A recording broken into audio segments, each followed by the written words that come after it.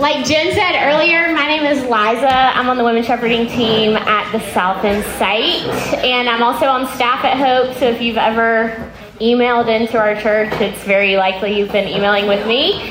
I'm really excited to be with y'all this morning. I am normally a nighttime group girl, so it's a gift to be with y'all this morning. And for those of y'all that are listening on the podcast, I know it's a lot to give up a night to pursue Jesus and community, so thank y'all for doing it. And thank y'all for being here this morning. Today we're going to continue in our study on the Sermon on the Mount by looking at our next beatitude and the next portion of Jesus' teaching. But as we get started, we're going to start off with our Lectio Divina, get a little settled. We'll take a minute just to be quiet, to figure out how you're coming in, just to pay attention to yourself, where you are, what you're feeling. So I'll give us a minute of silence to do that, to settle in, and then I will read our passage for us this morning. So let's take a minute just to be silent.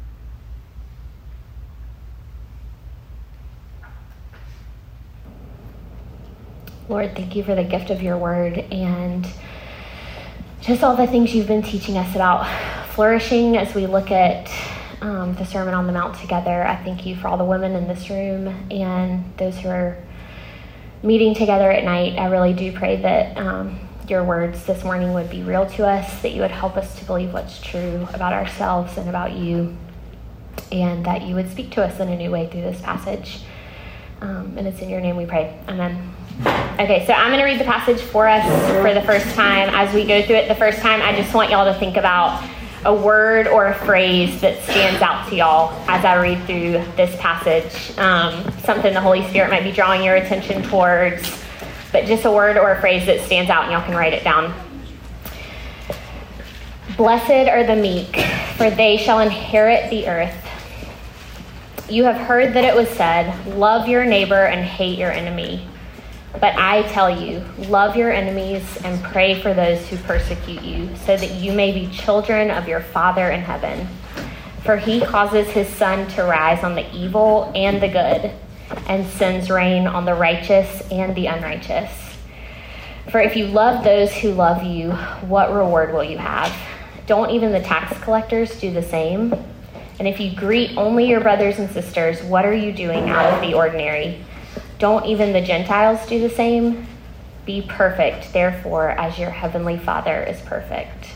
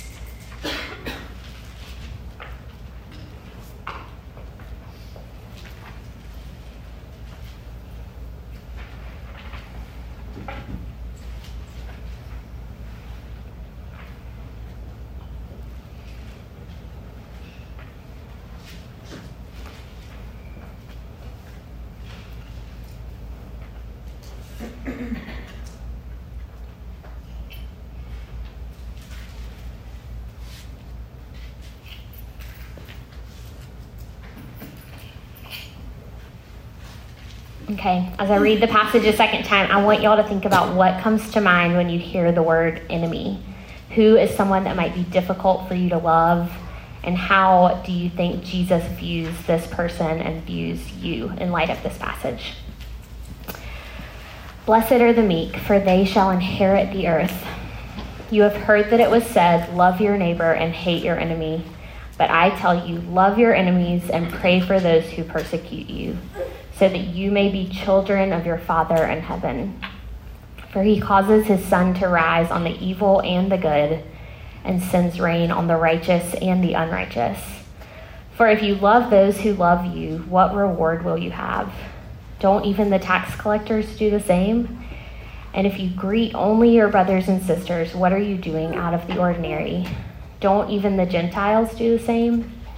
Be perfect, therefore, as your heavenly Father is perfect.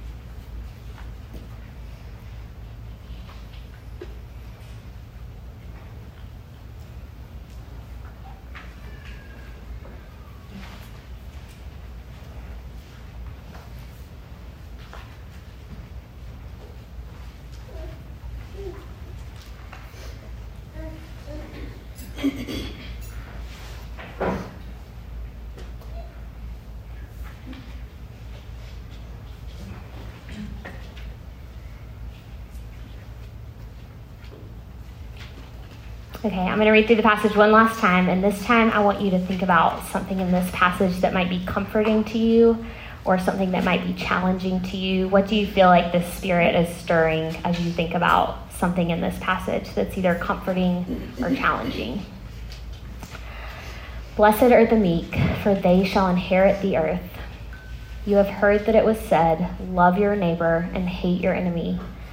But I tell you, love your enemies and pray for those who persecute you, so that you may be children of your Father in heaven. For he causes his sun to rise on the evil and the good, and sends rain on the righteous and the unrighteous. For if you love those who love you, what reward will you have? Don't even the tax collectors do the same? And if you greet only your brothers and sisters, what are you doing out of the ordinary? Don't even the Gentiles do the same? Be perfect, therefore, as your heavenly Father is perfect.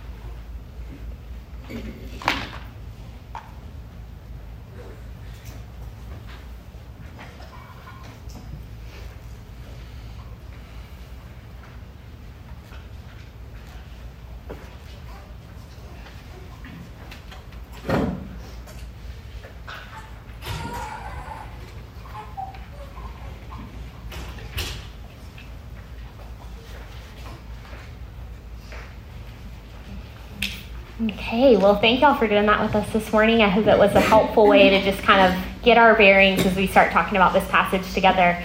but we have a lot to cover today, so we're going to jump right in and get started by looking at our beatitude for this week. Matthew 5:6 says, "Blessed are the meek, for they will inherit the earth."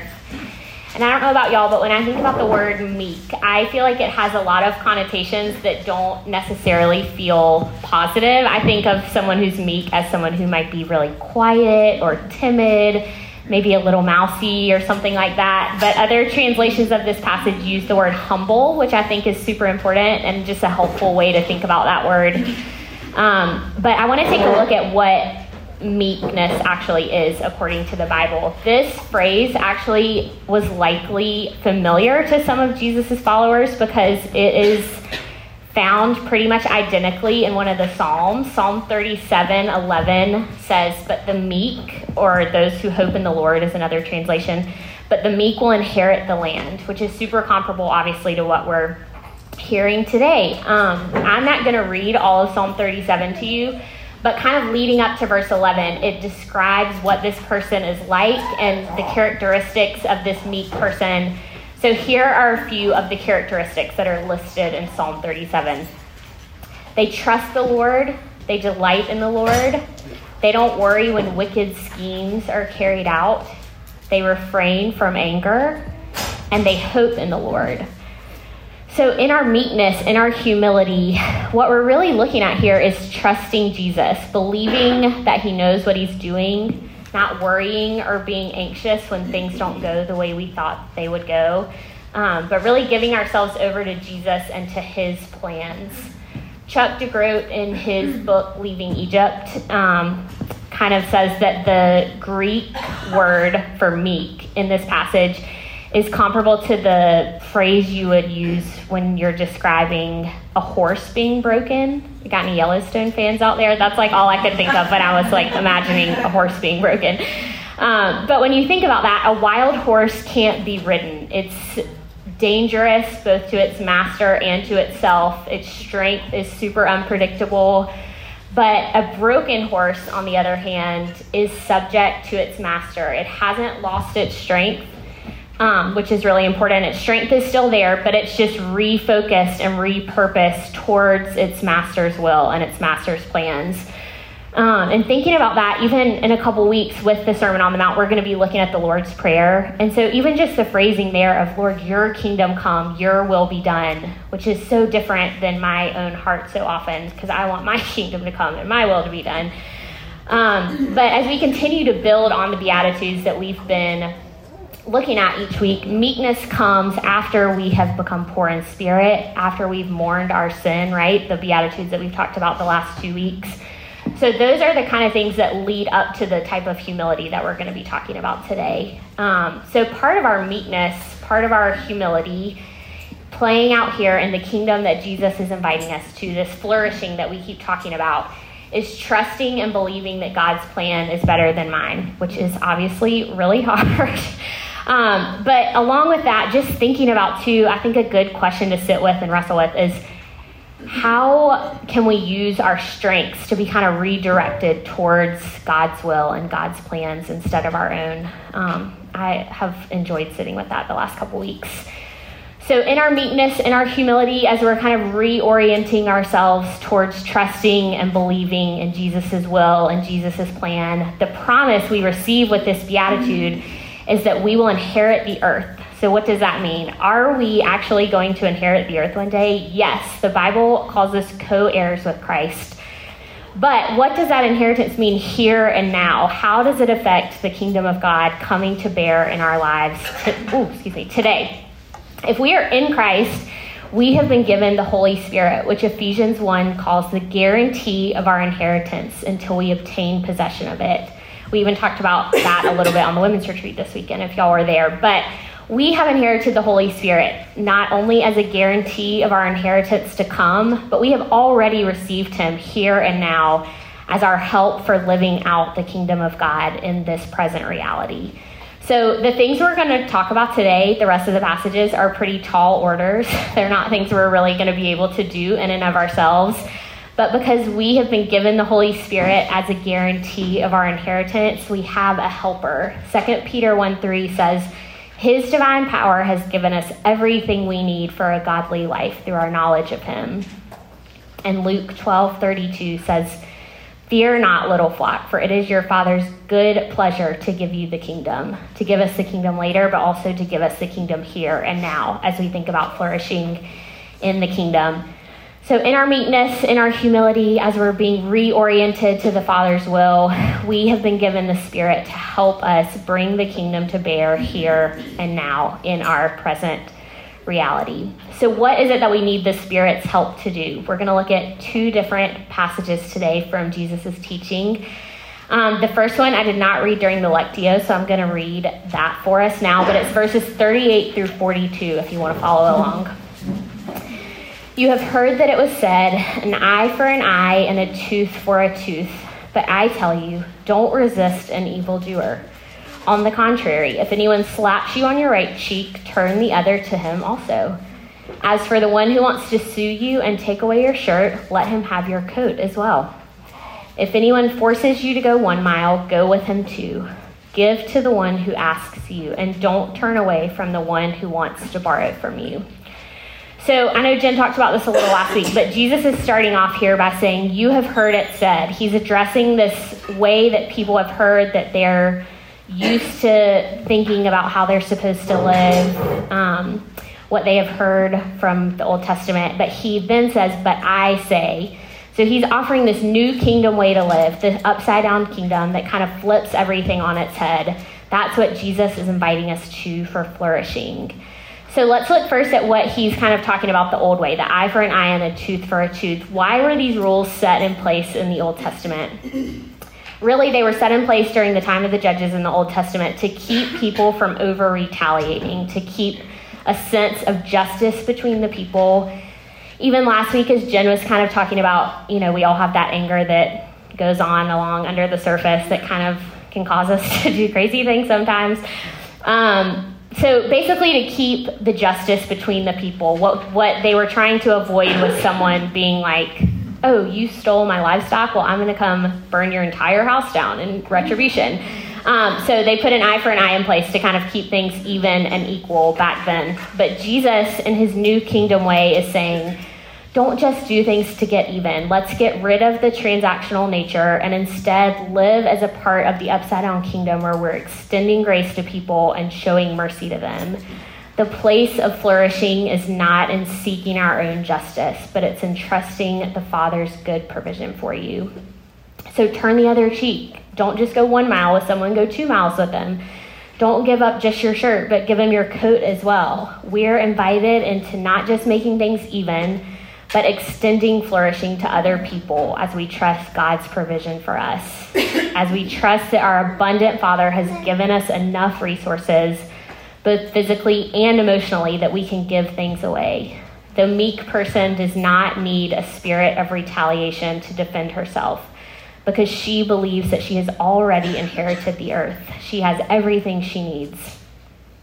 We can do more than what's asked or required of us in our humility, in our meekness. We can seek the flourishing of other people, which I do want to talk about the turn your other cheek part for a second. I think a lot of people read that and think of it as like, oh, I'm supposed to let people walk all over me or just let them do whatever they want.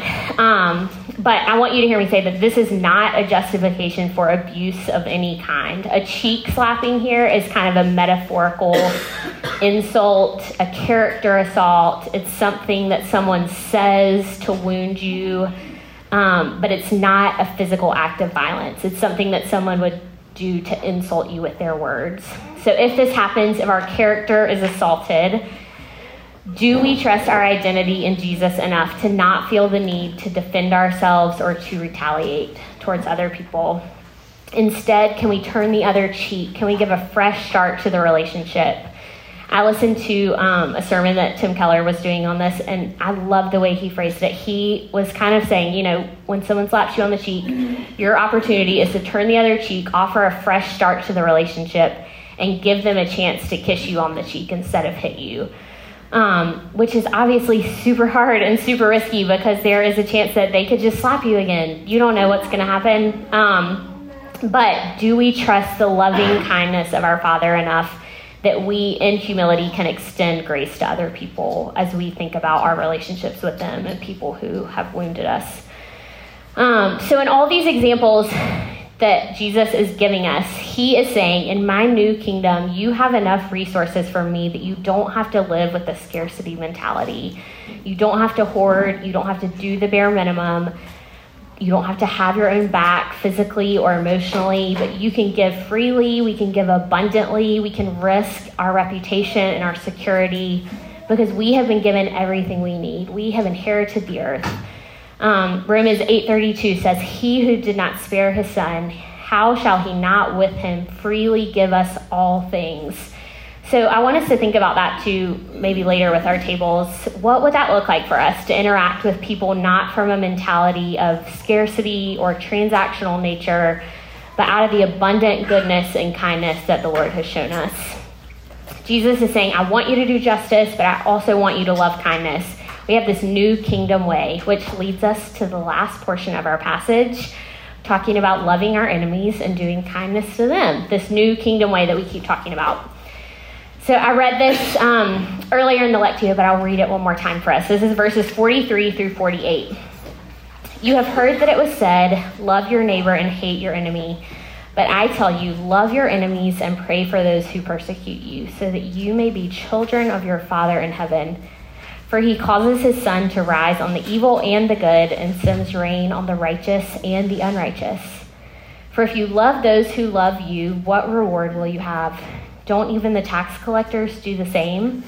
And if you greet only your brothers and sisters, what are you doing out of the ordinary? Don't even Gentiles do the same? Be perfect, therefore, as your heavenly Father is perfect. So one of the questions I asked y'all to think about in the Lectio as we enter into this passage is, who are your enemies? It could be someone you're in a fight with. Some days it could feel like your kids, your spouse, your boss, another family member, a friend who's feeling particularly hard for you this season. I am a 9 on the Enneagram, which is called the peacemaker, which basically means I avoid conflict and having enemies at all costs. So as I was sitting in this passage, I really was having to ask Jesus, I need you to show me who my enemies are, because the thought of having enemies is like, so cringe to me. And I think part of that is because the word enemy just feels kind of harsh and intense. Like I can be frustrated with someone but not feel like they're my enemy. So as I was kind of sitting in it, I was thinking instead, okay, let me think instead about who is it hard for me to love when it says love your enemies. So as I was kind of sitting in that, to know what love is, I went to 1 Corinthians 13, which is a passage that a lot of us are probably familiar with. You've probably heard it read at weddings or other things like that. But here is how this passage describes love. I'm going to read it to y'all really quickly. Love is patient and kind. It doesn't envy or boast. It's not arrogant or rude. It doesn't insist on its own way. It's not irritable or resentful. It does not rejoice at wrongdoing, but rejoices with the truth. Love bears all things, believes all things, hopes all things, endures all things. Love never ends. So as I'm thinking about my enemies, as I'm thinking about people who might feel hard for me to love, I kind of started going through that list of qualities and thinking, okay, Liza is patient. Liza is kind. Liza does not envy. And as I was kind of going through those, man, the first one that really knocked me on my feet was Liza does not envy, because that is so hard for me. I think particularly in my current life stage, I'm in a stage of life that I did not think I was going to be in at this point. I was not expecting to be in my 30s and still single. So it is really easy for me to envy people who are married, people who are having babies. Even on the women's retreat this past weekend, we were kind of talking about the culture of South Charlotte and just envying, people whose houses feel more beautiful than mine, or people whose clothes are cuter than mine, or things like that. But my envious heart, I think, makes it really hard to love people sometimes, because I am spending so much time being envious of the things that they have. The other one that really hit me pretty hard was love doesn't insist on its own way. And you can ask anyone in my family. I want things to go my way all the time. But even thinking about, too, in the context of God, just like the amount of times I have been angry with him for his will not being in alignment with mine, for things not going my own way.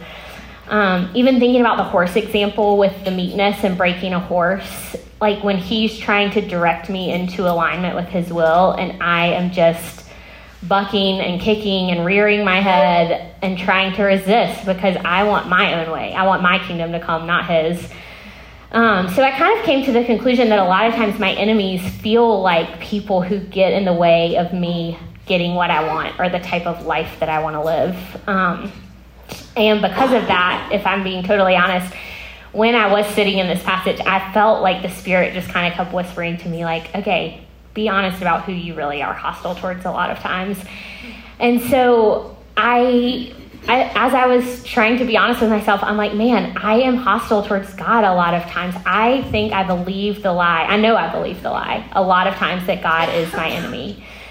That he's getting in the way of me living the life I want to live or giving me the things that I want. So what do I do with that when I'm believing the lie that God is my enemy?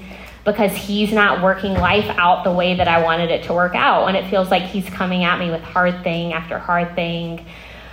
What do I do with that? Well, the reality is I actually was once God's enemy in my sinful nature. All of us were. We were God's enemies. And what did he do when we were his enemies? He loved us. Romans 5:8 says, but God showed his love for us in that while we were still sinners, Christ died for us. Since, therefore, we have now been justified by his blood, much more shall we be saved by him from the wrath of God. For if, while we were enemies, we were reconciled to God by the death of his Son, much more, now that we are reconciled, shall we be saved by his life. So, y'all, God loved us enough that while we were his enemies, he loved us enough that he didn't just reconcile us, but he brought us in as his children, from enemies to children. 1 John 3:1 says, see what great love the Father has given us that we should be called children of God. And that is what we are. And as people who've been brought in as children, we have the freedom to go to our dad with our angers, with our frustrations, with our fears and our anxieties, when our general anger, when our will does not line up with his, when they feel so different. Jen talked last week about lamenting and just bringing all of that to Jesus. And that is something we have the freedom to do as his children. When your kid is like mad at you, I don't have kids, so I don't know this, but I would imagine if your kid is mad at you, you would much rather them come talk to you about it, even in their anger, than to just like totally shut you out and ignore you and not talk to you. So when I go to God with these big feelings, when I'm having a hard time understanding or accepting or bending to his will, how does he react towards me? What is his face towards me as I'm having a hard time aligning with his will? Well, if we believe what 1 John 4 says, that God is love, in times when it feels like he's my enemy, even though he's not, he's a loving father, but when it feels like that, when I'm believing the lie that Jesus is my enemy, how does he treat me? Well, if we go back to 1 Corinthians 13 and put Jesus' name in all of those characteristics, then that is what it looks like. And I do want to say, this is probably going to feel super cliche, but these are things that I truly have experienced from God after deep seasons of wrestling with him and, just being angry with him. And some of y'all might still be in those seasons of wrestling where it's going to feel hard to believe that God is these characteristics of 1 Corinthians 13. And if that is the case, I would say keep going. Keep wrestling. Ask the Spirit to give you grace to keep wrestling with him. And I really do hope that Jesus meets y'all with these characteristics as you continue to do that. But when I'm having a hard time believing that Jesus is, or when I'm believing the lie that Jesus is my enemy, how does he treat me? How does he respond to me? Well, he is patient. He is so patient with me in times when I am questioning him, when I'm continuing to get frustrated, or when I am slapping him across the cheek over and over again with insults and with accusations. He turns his cheek and has new mercy for me each time. He is kind. He is kind to me. He draws me in. He uses his Spirit to remind me of truths that I need help remembering, and he gives me the grace to believe them. He bears things when they're too heavy for me to bear. He endures all things. He has all these characteristics of 1 Corinthians 13. That is how he acts towards us in his great love for us. And these are things that I think is helpful to remember, too, when we're thinking about the example of the horse being broken. Our strength isn't being redirected towards a harsh master. It's being redirected towards a loving Father. We're coming under the care of a Father who really loves us so much that he brought us from enemies to children. And when I have experienced that kind of love from my Father, who's brought me in as his child, then we are freed up to treat others the same way too. Verse 45 says, love your enemies so that you will be children of your Father. I think that verse can feel a little confusing sometimes because we know that Christianity isn't transactional. We don't have to love our enemies in order to become part of the family, but we love our enemies to show that we're part of the family. Because we're in the family, we exhibit these characteristics. Flourishing here in the kingdom looks like exhibiting the same traits as our brother Jesus, loving our enemies, because we have the inheritance of his Spirit inside of us, enabling us to do this, enabling us to love people that are hard for us, that we envy, that test our patience, that are rude to us, all the things, because what is the very first fruit of the Spirit? If we look at Galatians 5 that lists all the fruits of the Spirit that we have received with our inheritance of the Spirit, the very first one on the list is love. So we have the ability to do that, to love our enemies, because Jesus loved us when we were his enemies and brought us in as his children and gave us the Holy Spirit to live inside of us. We can love our enemies by trusting the Spirit and by remembering the great love that Jesus has for us. So I want to close by looking at this last verse. Therefore, be perfect as your heavenly Father is perfect. That is a little intimidating, obviously. But when you look at the original language of that word, really a better interpretation for perfect would be whole or complete. What Jesus is asking of us here is not perfection, but to be singular in nature, not one thing on the outside and another thing on the inside, but a wholehearted orientation towards God. We want to be whole-natured people who are poor in spirit, who mourn, who are meek and humble. Those are the things that put us in alignment with God's will and his kingdom here on earth. And that's what the entire Sermon on the Mount is inviting us to a wholeness, a completeness, a harmony with our Heavenly Father that reflects his image, an invitation to enter and participate in his kingdom, both to come and his kingdom here and now. So I want to kind of wrap up by using Pennington's rephrasing of the Beatitudes that we've been looking at each week. So for this one, we have flourishing are those who are humble because they will inherit the world. And y'all, we can flourish in God's new kingdom way as people whose meekness, whose humility makes them wholly and completely aligned with the work that the Father is doing, both in us and around us. The work he's inviting us to as people who've been brought from enemies to dearly love children who imitate their Father with the help of the Spirit, who is a guarantee of our inheritance to come. And I really do hope we're able to rest and live in that this week. So let me pray for us. Lord, thank you so much just for the gift of your word again, and for the reminder that you loved us so deeply while we were your enemies. I do pray that through the help of the Spirit, that would enable us to love our enemies or love the people who feel hard for us. Would you help us to rest in the truth that we are your children, that we can come to you with our anger and our frustration, and that would you help us to believe that you're going to meet us there with kindness and with patience and with so many other things, exactly what we need for this day. And it's in your name we pray. Amen.